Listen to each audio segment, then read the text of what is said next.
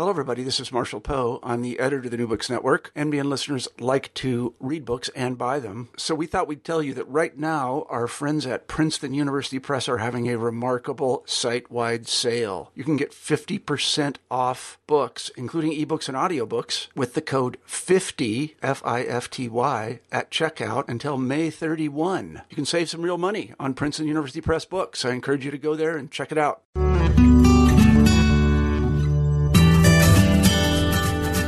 Hello, and welcome to New Books in Global Ethics and Politics. I'm John McMahon, PhD candidate in political theory at the Graduate Center of the City University of New York, and one of the hosts of the channel.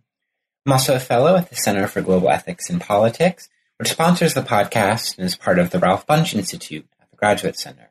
Today, I'm speaking with Ayten Gündoğdu, Assistant Professor of Political Science at Barnard College, Columbia University, about her new book, Rightlessness in an Age of Rights, Hannah Arendt and the Contemporary Struggle of Migrants, from Oxford University Press in 2015. And really, it's one book, but it's kind of three excellent books in one, all of which would have been quite good on their own, but somehow she is able to pull this off all in one really fascinating, very engaging, and very critical volume. On one hand, it's a book that's a generative and careful and creative and critical reading of Hannah Arendt. On a second hand, it's a thoughtful grappling with the precarious conditions of migrants in a contemporary situation. And I suppose on a third hand, it's also a critique of human rights, not just kind of a gap between principle and implementation, but an investigation into the perplexities of the human rights framework itself. Now, in this course of this book, Gündoğdu engages a number of different issues, including important concepts in Arendt's thought, rethinking her notion of rightlessness, her critique of human rights, the relationship between the political and the social realms, the relationship between labor, work, and action in the Vita Activa, the notion of personhood, and the idea of a right to have rights, all controversial in some ways, parts or dimensions of Arendt's thought, and all rethinkings of Arendt that are responsive to the situation that Gündoğdu describes with contemporary migrants. And this is really, I think, kind of illustrative of the method that she's engaged in throughout the book, which is not only to rethink Arendt, or definitely not to apply Arendt to the struggles, the political actions that contemporary migrants face and are part of, but also to use an exploration into the political situation of migrants to rethink Arendt herself. And in doing so, not only is Gündoğdu giving us a new framework for understanding the precarious conditions that migrants are often in around the world, but it's also a way to rethink our relationship to an evaluation of Hannah Arendt and important concepts in her thought. I think it's clear this is a very excellent book. I encourage you all to read it. And in the meantime, I hope you enjoy our conversation. I'm now joined by Ayten Gündoğdu, who is Assistant Professor of Political Science at Barnard College, Columbia University. She's the author of Rightlessness in an Age of Rights, Hannah Arendt and the Contemporary Struggles of Migrants, out from Oxford University Press in 2015. Ayten, thank you so much for joining us on New Books in Global Ethics and Politics. Thank you very much for inviting me, John. I'm looking forward to our conversation. Me too. I mean, I absolutely loved reading this book, and I would urge listeners to go out and read it themselves. And I think kind of one of the things that was most impressive to me about it was that it's kind of it's impressively two books at once, and then it's a really kind of thoughtful, critical rereading of Arendt, and at the same time, it's a very kind of incisive analysis of the contemporary struggles of migrants. So given that it's kind of an impressive way that you brought those two together, I was wondering if you could tell us a bit about your own background and how you came to write this particular book. Thanks, first of all, for that compliment. It's very nice to hear that I was able to do at least a little bit of what I aimed to do when I first started the project. And we will talk more about both of those dimensions. To talk about my academic background very briefly. I was born and raised in Istanbul, Turkey. I had my undergraduate education at Boğaziçi University in Istanbul, and I majored in translation and interpreting, so I had nothing to do with political science for a long time. And then I ended up taking quite a lot of political science courses, and then decided to have a PhD in political science and applied to grad school and got admitted to the University of Minnesota. And I basically started my PhD there in 2001. So if you think about that date, basically I arrived in the U.S. just a few weeks before 9/11. And that, I think that background, that historical political context was very much important to the formation of my thinking, to the questions that I ended up posing, and perhaps as important as the academic formation that I received at the University of Minnesota. It was a time when we saw increasing securitization of questions related to immigration and borders. It was the time to ask those questions in academic work.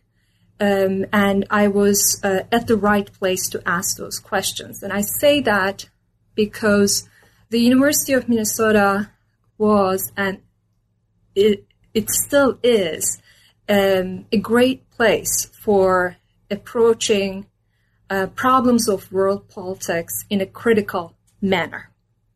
And it does that in a very interesting way by encouraging dialogue between two subfields, political theory and international relations, that are often not taught together. Right. And that has become especially the case because the subfield of international relations, especially in the U.S., has become more and more quantitative over the years, which makes it very difficult to have a meaningful conversation with theorists who adopt interpretive methods. But it was that kind of dialogue that was encouraged there, and it was also a place where different forms of critical theory were taught. And so I was exposed to various forms of critical theory, including post-structuralism, post-Marxism, feminist theory, post-colonial theory, which would be difficult to encounter even at other institutions where contemporary and continental political theory might have been strong. So within that intellectual atmosphere, it became easier for me to ask questions about world politics in a critical manner, how a world order is produced in ways creating hierarchies, inequalities, and with various forms of violence, especially. So that's the broader intellectual atmosphere. I guess that is in the background of this book. Absolutely. I mean, I certainly think it accomplishes the connections that it sounds like you're interested in between political theory and critical theory in a wide number of ways, at the same time that it's engaging issues of world politics. And one of the ways it does that is, and this is kind of perhaps a way to get into the book itself, I was wondering if you could maybe unpack for the listeners a bit the term rightlessness as it's at work in the thought of Arendt and the connection between rightlessness and statelessness for her. Mm-hmm. So I forgot to mention, as I was talking about that intellectual formation, the significance of Arendt. I actually did not encounter Arendt until I arrived in the U.S. I encountered Arendt's work in various courses at the University of Minnesota, and then I ended up working with Mary Dietz, who is a scholar of Arendt, and that's one of the reasons, perhaps, I turned to Arendt as the key thinker as I was engaging with questions related to immigration and borders and citizenship and sovereignty. So to go back to your question about rightlessness, that became a key term for me as I was looking at these significant problems that various categories of migrants face as they try to claim and exercise rights. I have in mind here, and we can maybe talk about it a little bit more, especially the most vulnerable categories of migrants, asylum seekers, refugees, and undocumented immigrants. As they are detained, for example, or as they are put in camps, the significant problems, the systemic problems that they encounter became important to me. And Arendt's notion of rightlessness became an important way to understand these problems, a helpful resource for me to understand these resources.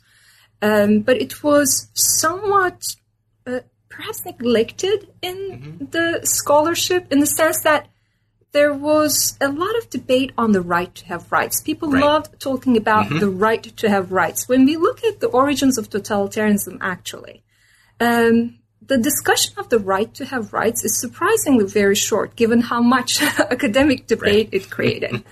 And it is the right that Arendt introduces in order to rethink human rights in a new way in response to the problem of rightlessness that the stateless people faced during the interwar era. So we had to talk about the problem, first of all, I thought, in order to be able to understand how we can think about the right to have rights today. So rightlessness for her is a condition that can even undermine the specific rights that individuals have. And she basically says that, look, what I'm talking about is not specific rights violations. Even citizens might have those, right? In a state of emergency, you might be denied your certain rights as a citizen, but you don't find yourself in this condition of rightlessness that the stateless people find themselves in. And that is the condition, according to her, that is created by the loss of polity, loss of your membership in a political community that could guarantee you rights. So that's the meaning that she gives in the origins of totalitarianism, and her analysis highlights the various dimensions of rightlessness.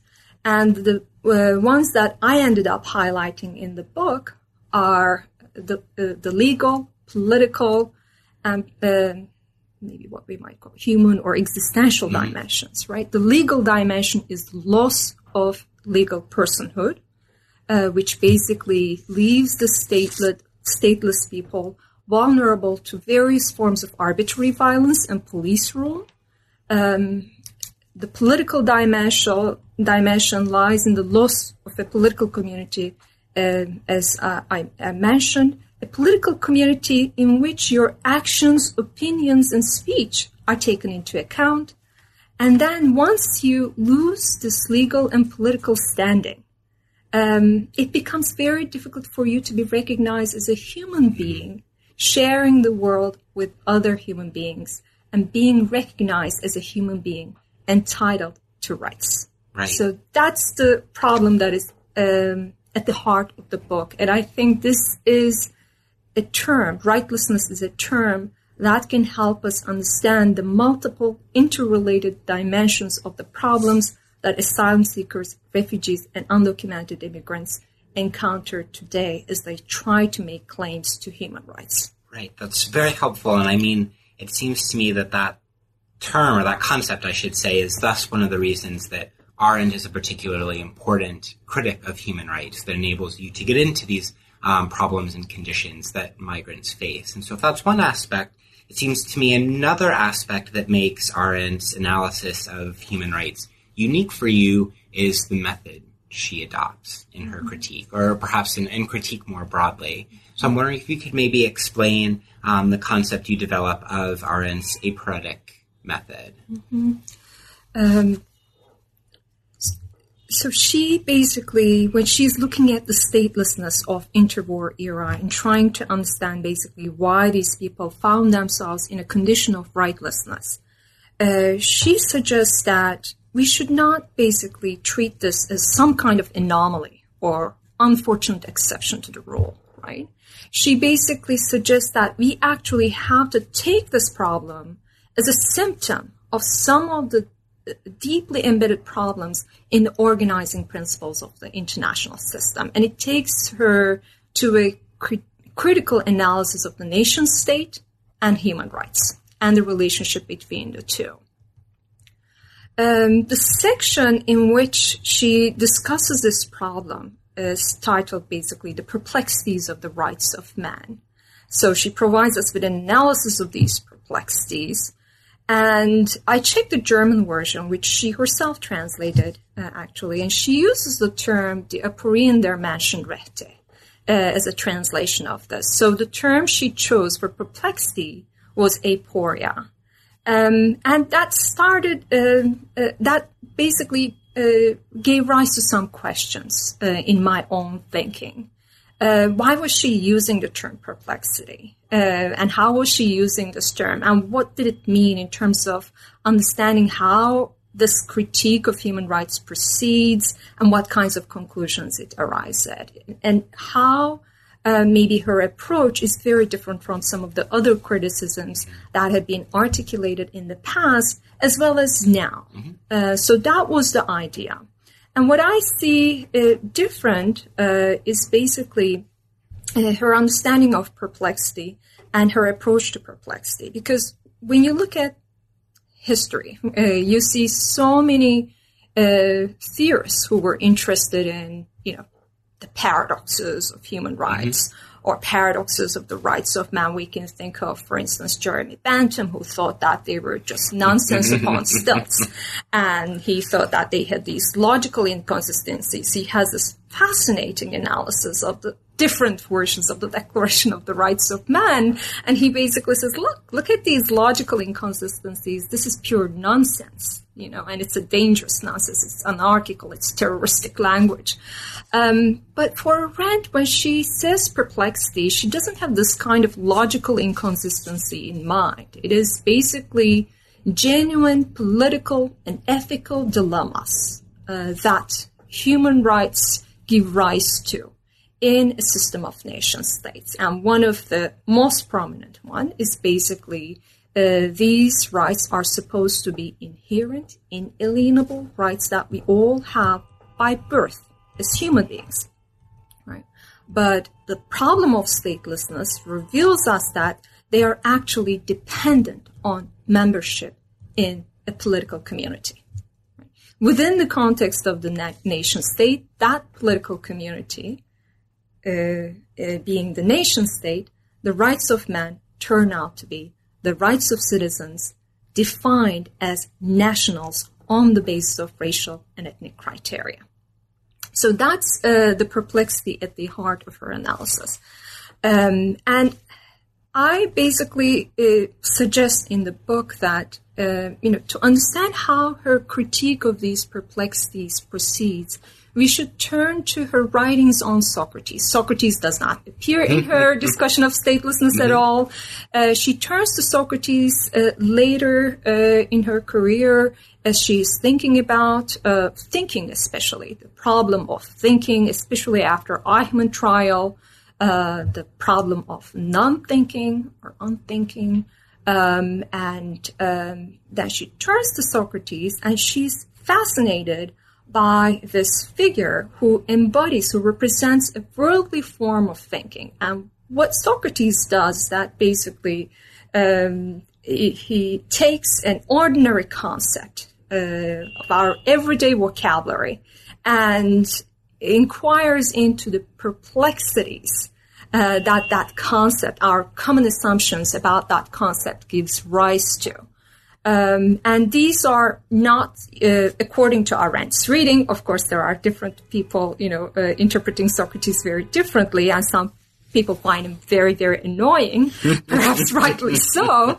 But according to Arendt's reading, Socrates basically is genuinely puzzled by these dilemmas. These are genuine political and ethical dilemmas. And I tried to basically say that something similar can be said about what Arendt is doing with human rights. She's taking a concept of everyday vocabulary, looking at the perplexities that our common assumptions about this concept gives rise to, whether these are natural rights or they are historical rights, right?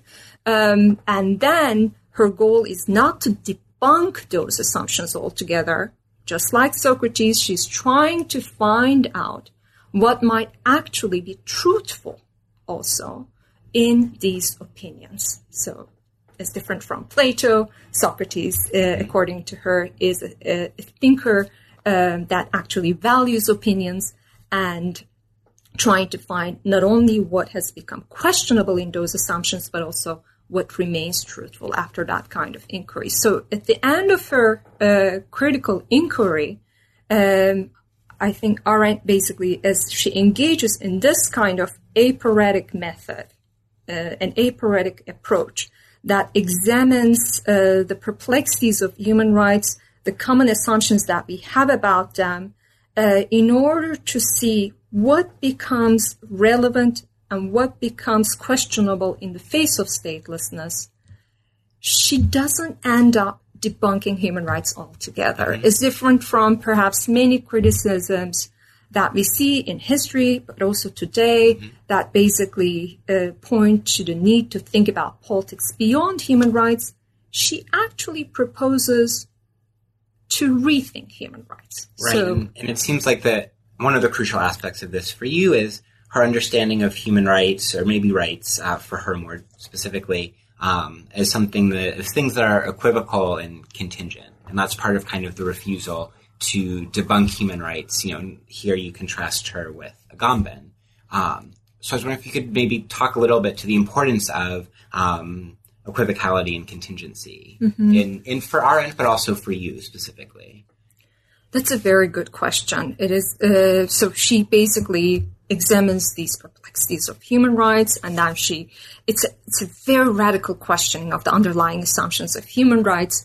But the puzzling thing is that it ends with also a radical reformulation of human rights. So how is this even possible? So one way in which it is possible, as I said, is basically she's perhaps one way to read her critique is this kind of almost Socratic inquiry into the underlying assumptions of human rights in order to rethink them in the face of an emergency posed by statelessness. The other thing that becomes important is precisely what you have been highlighting, right? Basically, as she's writing The Origins of Totalitarianism, Arendt grapples with significant historiographical questions. How do we understand an event that is unprecedented? How do we basically how do we understand it without basically making it look as if it's inevitable? It logically follows from the history of the nation state, let's say. So I think when she's giving us a critique of human rights, she looks into their perplexities, but the conclusion she draws from that is not that the problem of rightlessness that the stateless people faced was inevitable. Right? Inevitable given these tensions of the nation state, or given these perplexities that defined human rights within this system of nation states.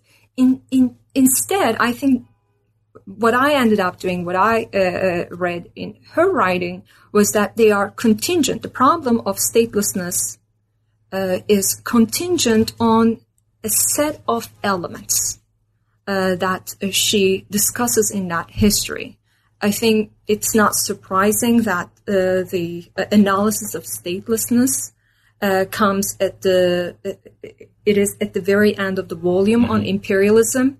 So the damage that imperialism inflicts on the constitutional state, the European constitutional state, for example, is crucial, because she's talking about the boomerang effects of imperialism and how the practices that were supposed to be, just going to be kept for overseas imperialism were actually then adopted in Europe itself against racial and ethnic minorities. How racism itself gets transformed as a result of basically the practice of overseas imperialism.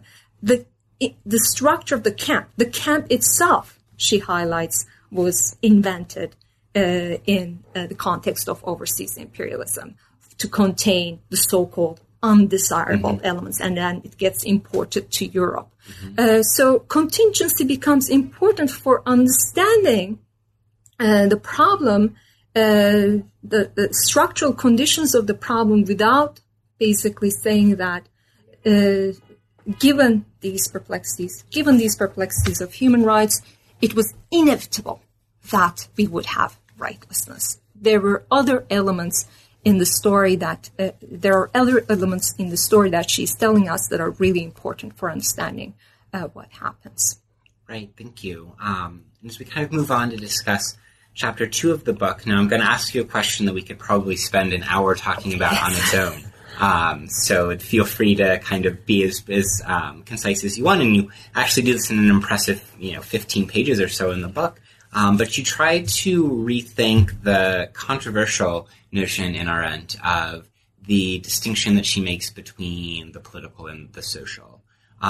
So rather than kind of getting into the entirety of the debates around that issue, which you cover very effectively in the book, I was wondering maybe if you could walk us through your particular reading on how she's using those terms, not so much as a kind of sharp distinction between different realms, but talking about the process of politicization. Mm-hmm. Mm-hmm. So this was one of the obstacles that I had to overcome in the book in order to be able to rethink human rights today with Arendt. And she has been she's a thinker who was criticized for drawing a very sharp distinction, as you mentioned, between political and social realms, or political issues related to freedom versus socioeconomic issues related to labor or poverty. And she is basically seen as a thinker who is deeply against the politicization of socioeconomic issues. And her critique of the French Revolution is usually taken as a very important statement that actually shows that kind of split. She's usually read as saying that the French Revolution was doomed to fail from the very beginning because it ended up politicizing the social question or poverty. So what I ended up doing is, one, I tried to highlight that, and I tried to do it in other chapters as well. Sometimes we attribute to Arendt a singular position, and what arises from her works is actually a very dynamic form of thinking that not only changes over time in some respects, but it is also it's also characterized by its own perplexities, we can say. So, yes, there are some statements where basically she seems to be drawing that kind of distinction, but there are also other times when she seems to be very positive about Marx for politicizing poverty, for using a language that was able to translate poverty into a political problem. She also, in her Human Condition, she glorifies the European labor movement. And so I basically, the way I ended up reading that distinction is basically, it's not a boundary marker between two realms or two different sets of issues and two different sets of actors, but instead it is how we approach problems such as poverty. And these are important problems given that in human rights too, there is a tendency to draw a strict distinction between civil and political rights versus social, economic, and cultural rights. And I was trying to go against that distinction, and I was trying to see if we can actually use Arendt's political theory to do that. And I think the conclusion that I ended up drawing from engaging with the perplexities in Arendt's text was basically there might be ways of politicizing these issues. She's not a thinker that is against the politicization of these issues as long as these problems are basically articulated as problems of common concern that relate to how we understand equality and freedom in a political community. That's why she likes the European labor movement, because they were, according to her, not acting narrowly, very narrowly, as the trade unions did, sticking to a particular issue and not actually seeing how that can be translated into an issue that relates to the political community at large by drawing connections between social justice and political freedom. That's why she likes the labor movement. They were precisely able to make that kind of translation and build those kinds of connections between things that were not seen as related. So this kind of politicization it should be, I think, at the center of our efforts to think about politics of human rights in an Arendtian fashion. But what do we do with the social? So I ended up interpreting the social in terms of a set of mechanisms, discourses, institutions, and practices that might hinder precisely this kind of politicization that I have been talking about. And in the realm of human rights, we see a troubling convergence between two discourses recently, human rights and humanitarianism, or we are seeing the humanitarianization of human rights. And this is not to criticize humanitarianism altogether. There are various actually critical voices within the humanitarianism field itself. But what we are seeing increasingly, and this has become prominent, especially in response to the recent refugee crisis as well, the moralization of suffering, the tendency to see the people who are facing problems of rightlessness as suffering victims who are incapable of enacting their rights, who merely need basic necessities.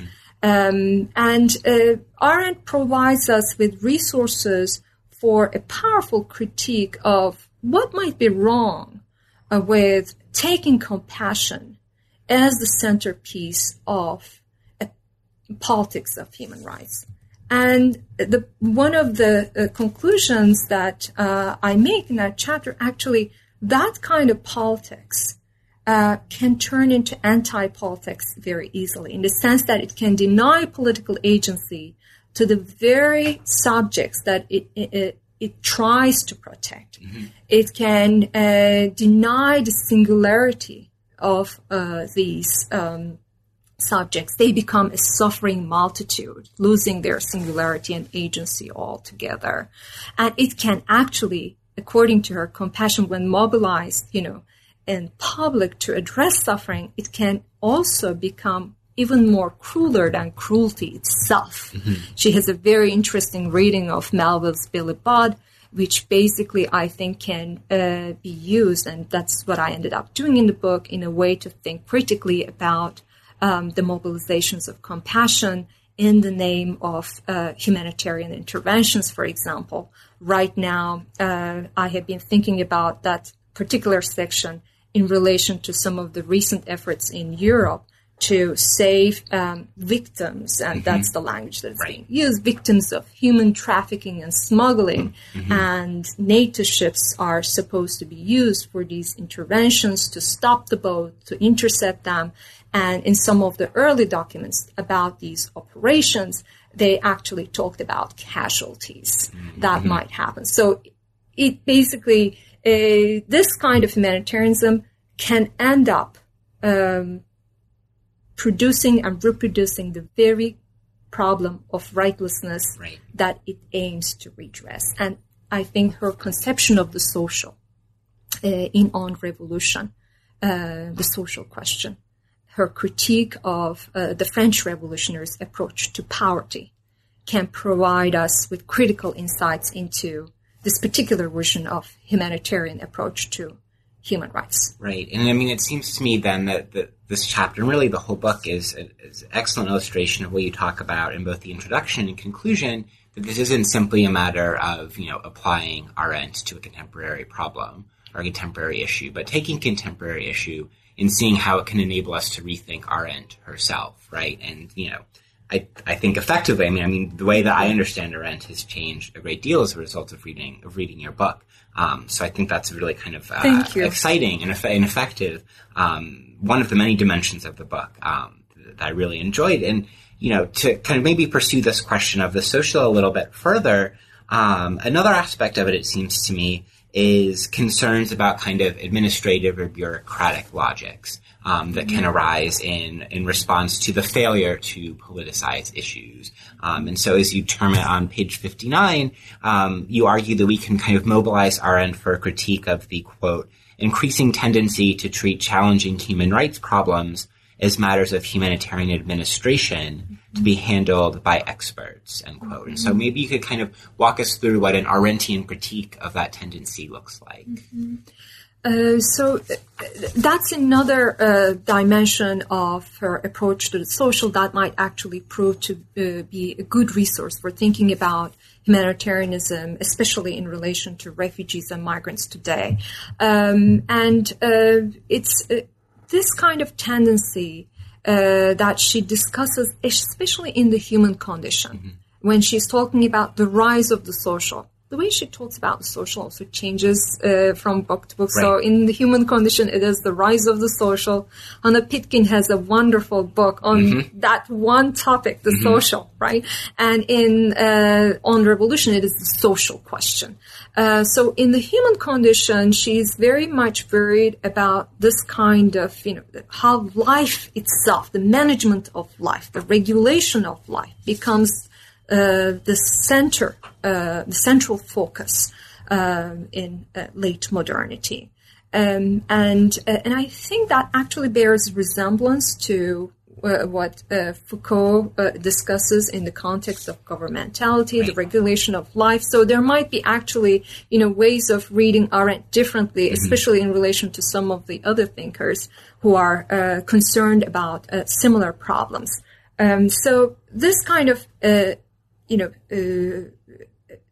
approach that centers on the management of life, regulation of life, and turns that into an administrative issue that actually basically is something to be decided by experts. That sometimes prevails in humanitarian approaches to the refugee problem as well. We see it especially in the administration of refugee camps. So we can talk about, what is wrong with the structure of the camp in the first place, why we put people in camps in the first place. I think that's another question. But once you put people in camps, how, you treat them is another question. And in those situations, you see the rise of this kind of administrative rationality that at times actually, again, works against the interests of the people that it aims to protect. So in one of the, I think, examples that I give in the book, for instance, there is this kind of tension. It is an example that I take from Michel Agier's work on refugees. And it is this conflict, this tension that you see between these women who are basically demanding better shelter conditions because the tents that they are residing in are not waterproof and there is rain. And then you have basically the humanitarian administration refusing to deliberate with them as political agents, and they force their way through, but there is this kind of resistance by the administrative experts who have the task of regulating this camp.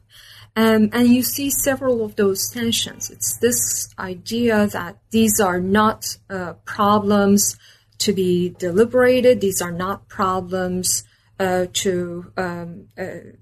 require discussion, but they are issues to be treated administratively. So when it comes to something like food, right, we can see. So if we take the very strict distinction between political and social, if Arendt was making that kind of distinction, that food is not something that could ever be politicized. But in the scope of a camp, we can see how something like food can actually become politicized when people, for instance, don't like the food ration that they receive from the UNHCR, and they barter and exchange food to get, the food that they want.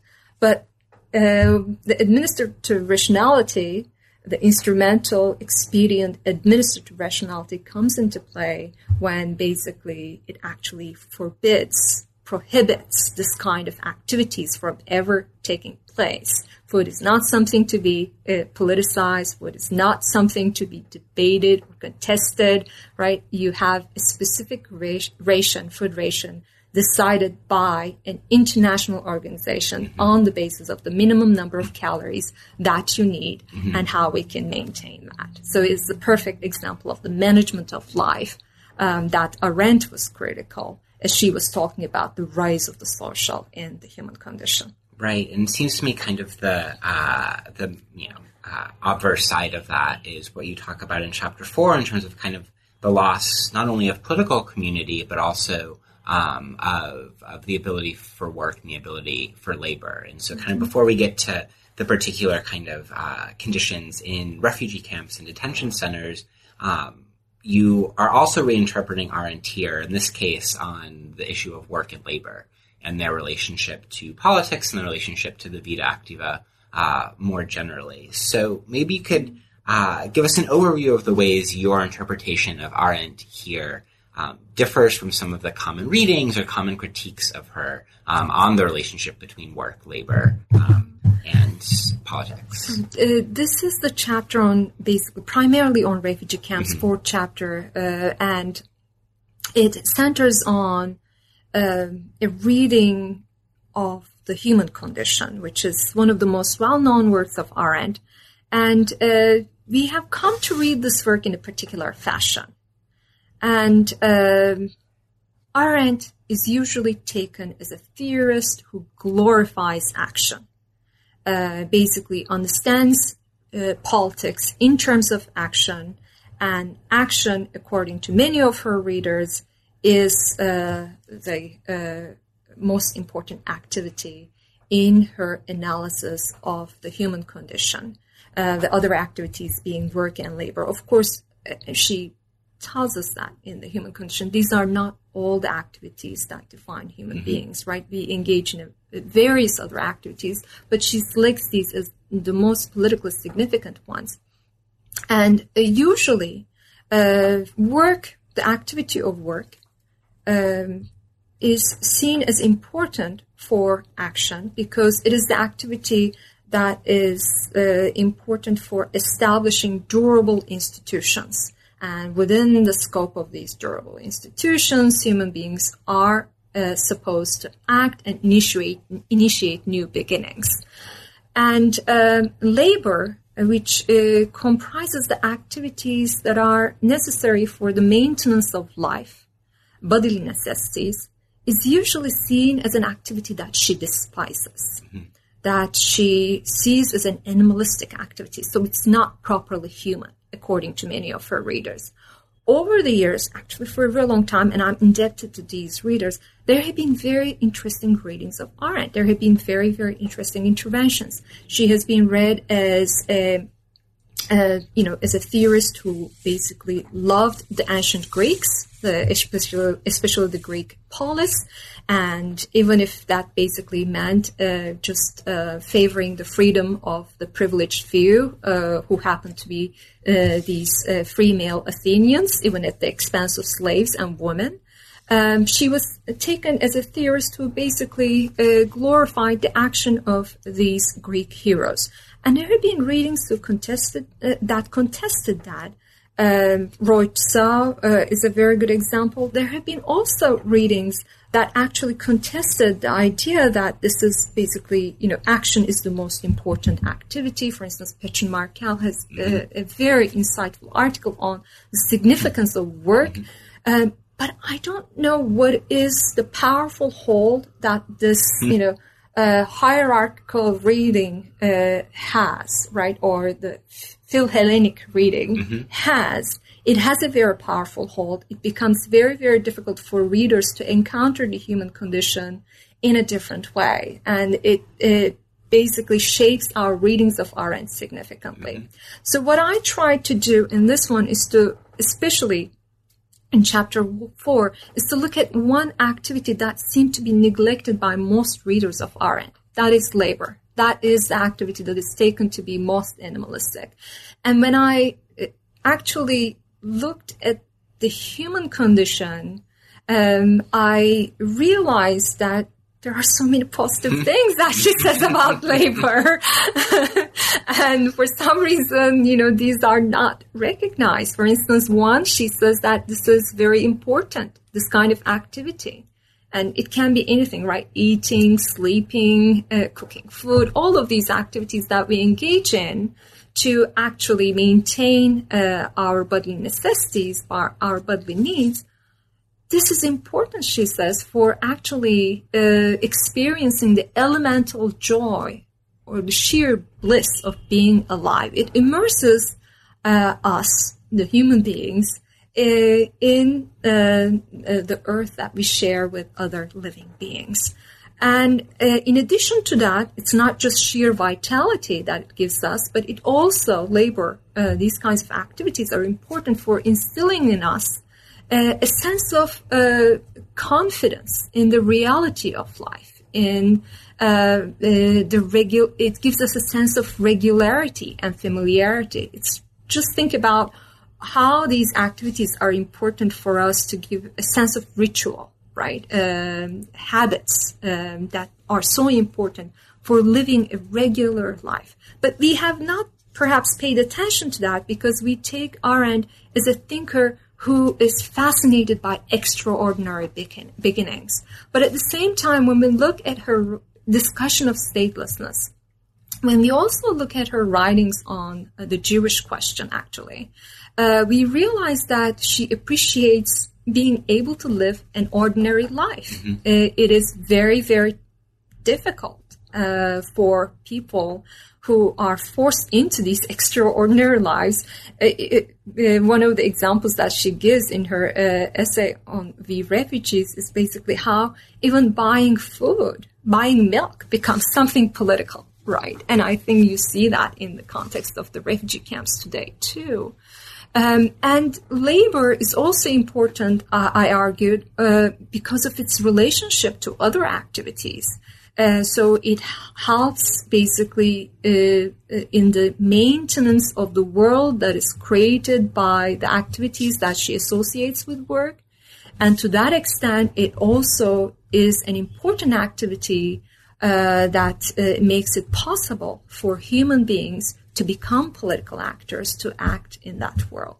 So that has been the key idea for me. That basically means that once we rethink labor as a distinctive, as an important activity that allows human beings to be able to lead a life that is recognizably human, mm-hmm. then that basically means that there is actually no hierarchy that we could establish among those activities, labor, work, and action. They are equally important for living a life that could be recognized as human.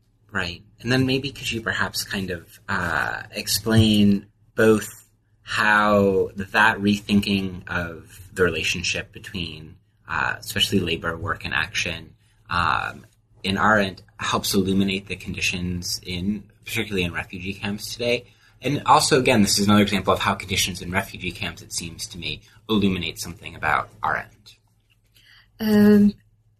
That's exactly the constant back and forth mm-hmm. I tried to do in the book. Mm-hmm. I don't know whether I would be able to read the human condition in a different way if I wasn't thinking about the specific problems mm-hmm. that I was reading about the reports on refugee camps. Mm-hmm. So it was that kind of encounter, I think, between Arendt's political theory and what I was reading about refugee camps mm-hmm. that made it possible to rethink the human condition in a new way. So in the case of the refugee camps, the camp itself is an interesting structure. First of all, it is important to think about that structure, yes. right? It is basically, it represents physical isolation mm-hmm. from the rest of the world. Mm-hmm. So you are a refugee, your condition is thought to be temporary, right? Given that we still understand nationality as the norm, we see refugees as people who are in this temporary situation. They will have they have a homeland to be returned to. Right now, that place might not be safe for them, but within a few years they will go back. So that's the idea. And precisely because we work with the idea of repatriation, they are put in camps. But the camps that are supposed to be these, temporary holding grounds actually turn to be much more permanent than they are anticipated. So you have situations, these protracted refugee situations, which last for decades. And the camp, as I said, it's physically isolated. it is also oftentimes, especially when it's first started, it's these tents that barely provide shelter. So it is an environment that basically really puts you away from the rest of the world. It expels you from political and human community. And it is also a place where basically the routines of everyday life are interrupted. I mean, when you become a refugee, of course, your everyday routines are interrupted. But over time, people establish routines again. But the camp itself does not often allow that kind of routine to be established. Or you establish it and then basically you try to turn it into a home, and then there's a decision, an administrative decision, to actually move you somewhere else for whatever purpose that they come up with. And so it doesn't allow the type of the cultivation of the type of confidence in life that Arendt associates with these laboring activities, for instance, or the elemental joy of the elemental joy that you experience, the sheer bliss of being alive, right? That she associates with laboring activities, precisely because you become completely dependent on compassionate others, even to meet your basic necessities. I mean, the food ration example is, again, it can be invoked here. It's a good example about how you cannot forget about choosing what you're going to eat. But, you know, basically, even the calories that you are putting into your body is going to be, they are calculated by an external agency. And it's also, you know, a place where that is deprived, especially in its early beginnings, deprived of the many artifacts that she would associate with work as an activity. It is basically you are trying to reestablish a world that is populated by these artifacts that can establish a sense of home. And that becomes very difficult to do as well in the scope of a camp. And it is also a place where the possibilities of action, of initiating something new, are significantly limited. And they can be hindered, again, by the very organizations that actually are trying to address the problem of rightlessness. So it is a place where we see significant constraints on all of these three activities, labor, work, and action, that are crucial, according to Arendt, if we take her seriously, for being recognized as human, as a human being entitled to rights. So without basically being able to engage in these activities, without being able to inhabit this kind of a world with others who could recognize you as human, it becomes very, very difficult to be seen as a subject, as a rights-bearing subject. So that's the problem with the camp. Thank you. Now, I, of course, would be remiss in, if I didn't kind of follow your own lead in this book, because, as you pointed out from the beginning, that Arendt's not just interested in critiquing human rights or rights, but also in rethinking them. So maybe spend kind of the last of our time on Chapter 5 and on the conclusion of the book. And here you turn to Arendt's provocative move, and as you said, something that's been written about a great deal, her idea of a right to have rights. And I'm most interested here in the way you talk about it, not as something that is based in a kind of normatively grounded or in some kind of justificatory framework, but instead grounded, or we might not call it groundedness actually, in what you call on page 165, political practices of founding human rights. So I was wondering if you could talk about the importance of that idea, political practices of founding human rights. So that's a very important question for that chapter.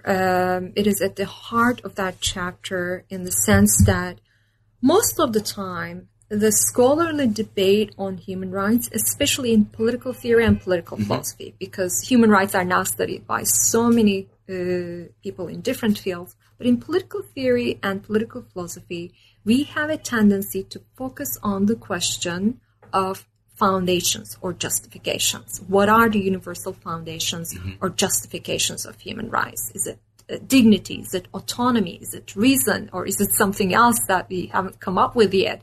But how could we basically provide a universal justification?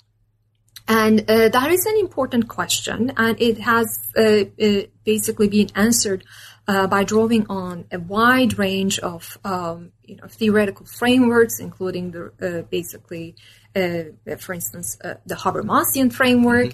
And when scholars turn to Hannah Arendt, she strikes these scholars as a somewhat frustrating figure when it comes to that question, precisely because when we look at the origins of totalitarianism, she formulates this, a very provocative and thought-provoking and really interesting phrase, the right to have rights. It's a very powerful phrase. And she says that's how, this, in the face of the rightlessness of the stateless, this is how we should rethink human rights, or this is the one right that we become aware of, right? And for many scholars, she doesn't actually provide a universal justification or foundation for the claim that she's making. And I agree with that. If our main question is finding a universal foundation for human rights, Hannah Arendt is not the thinker to turn to. Right. She does something more interesting. I think she changes the question that we pose about human rights. It's not what is the universal justification, but how could we guarantee these rights?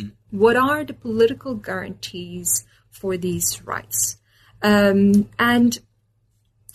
in the case of her proposition of the right to have rights, she suggests that this right basically supersedes the current international framework, which still works in terms of agreements between states. It is a right that could only guarantee by humanity, which has become an inescapable fact, and we might read that as one of the as a statement that maybe signals to some of the developments that we discussed in the context of globalization. But she also has this very pessimistic note. She basically says it's by no means certain whether that's even possible, right? So what I ended up doing in that chapter is to read her proposition of the right to have rights as a declaration. Arendt declares a new right. And this is a point that I make with the help of Judith Butler, who reads that section in a very thought-provoking way as a declaration. Arendt shifts to a declarative mode, she says. And I like that suggestion a lot, precisely because it also shows that there is an abyss or groundlessness that attends any new rights claim, right? So we can perhaps see, what many scholars find really frustrating, the groundlessness of Arendt's right to have rights, might actually be revealing a feature of new rights claims, right? And these new rights claims I try to understand as political practices of founding human rights, founding and refounding, in the sense that they introduce us to new rights. They are founding in that sense, or they extend existing rights in very new directions, or they introduce us to new subjects of rights, or all at once. Right. It can be all at once. Which seems to me another kind of important aspect of reading Arendt's right to have rights as a declaration, and that it connects thinkers and practitioners and activists to ongoing political struggles. Exactly. So that was one of the ideas. It's not that when we ask the question of the universal justification or foundation of human rights, we completely neglect those struggles, but perhaps our focus shifts away from those struggles at times when we are asking that question. And it turns our attention to those struggles, especially those moments when we are basically seeing these kinds of subjects who claim these rights that they are not entitled to claim yet. So one of the things that we saw in the mobilizations of undocumented immigrants in Europe, in North America, in various other contexts, is precisely this practice of political founding in human rights, right? They are making these claims that do not seem to have any grounding in the sense that it doesn't have an already existing justification given by the legal or normative frameworks that exist in the international realm. But they are also, these actors, as they are making these claims, they are also striving to legitimize those claims in different ways. So if we can speak of grounds in human rights, they are political grounds. They are political grounds that are very much dependent on these kinds of actions that are undertaken by those who are not even supposed to be visible in the public realm. So that's the important idea, I think, that we sometimes forget as we focus too much on the question of universal foundation. Human rights owe their origins and ongoing innovation to these kinds of acts that bring to view new subjects of rights. Right. Thank you. Now, before we close, I was wondering, there's a lot more in this book that we could have talked about, but I was wondering if there's anything you'd kind of especially like to highlight for the listeners that you and I didn't get a chance to discuss. We probably addressed many of these issues. One thing that I want to say, I should have probably said it when I was talking about rightlessness. One of the things I emphasize in the book is that basically it's not that, we can just apply Arendt to contemporary problems.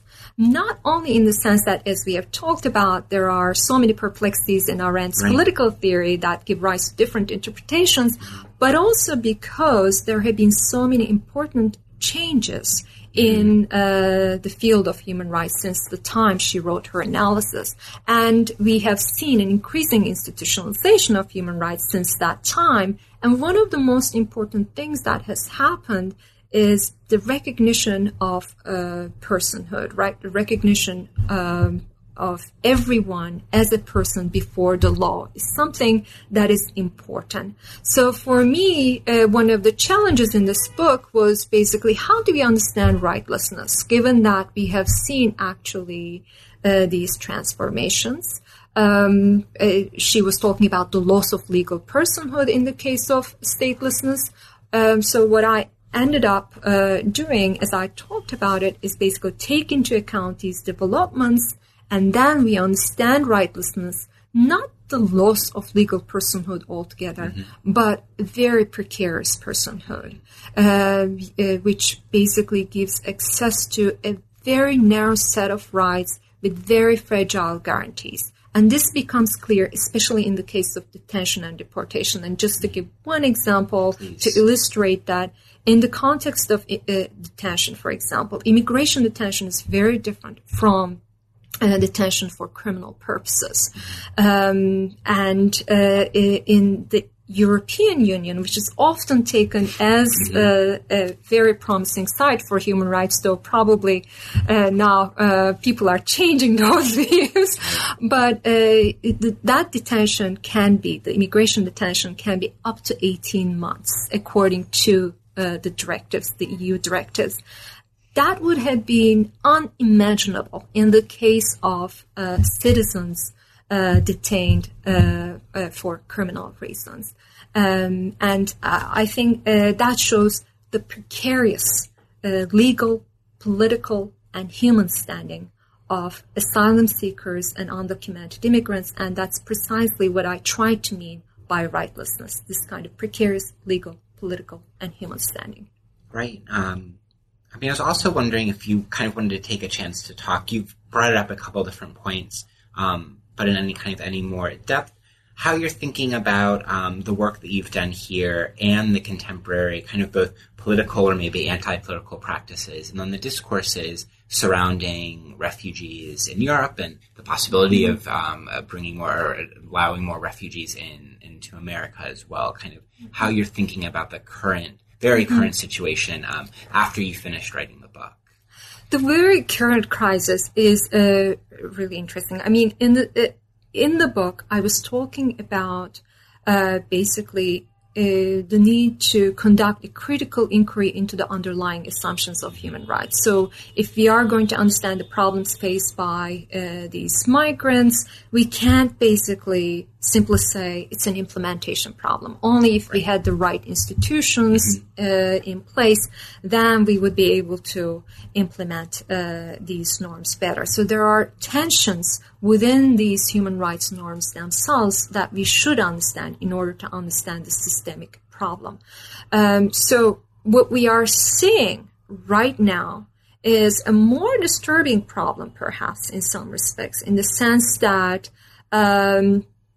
we have seen the deal that the European Union, for example, signed with Turkey is in breach of the Refugee Convention. It effectively eliminates the right to asylum. These people will not even be given the opportunity to make an asylum claim, and they will be automatically sent to camps in Turkey.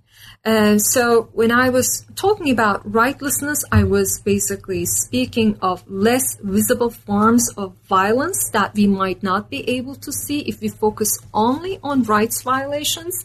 And most of the time, especially states who want to maintain a liberal democratic image, they want to, at least on paper, look as if they are abiding by these human rights norms. But what we are seeing, both in discourse and practice, is actually the questioning of those conventions themselves, including the right to asylum, very, very openly and not, in a hidden manner anymore, which is very, very troubling. Right. And so to close, I'll ask, perhaps it's the traditional closing question here on the podcast, and that is, what are you working on now? I am currently actually working on, beginning to work on, a new project on personhood, which is related to one of the issues that I mentioned earlier, and it is discussed at length in the third chapter of the book, with the rise of the human rights discourse. Every human being has come to be recognized as a person before the law. And we have this interesting notion, this term, this phrase, the human person. For instance, ICCPR speaks of the inherent dignity of the human persons. The rights are derived from the inherent dignity of the human person. So that phrase is interesting precisely because for most of history, actually, not every human being was recognized as a person. And it is also an interesting phrase because it makes us think that right now every human being is recognized as a person. So I'm interested in actually this gap between the human and the person, both historically as well as how what we thought to be the past, right? These specters of non-persons or semi-persons might be actually inhabiting our contemporary world. So migrants, especially undocumented immigrants, migrants in an irregular situation, are a very good example of that in many respects. But I think I would like to think about it think about this problem by taking into account some of the other figures that have been so crucial to the ongoing definition of the person, whether that's the slave or the criminal or the animal, and how our definition of the rights-bearing subject is continuously defined and I'm again interested in those figures that are rendered rightless in this process, who see those figures that are depersonalized in this process. All right. Ayten, thank you so much for joining us on the podcast. It was a real treat to get to both read the book and now talk to you about it. Thank you very much, John. I really enjoyed our conversation. Thank you.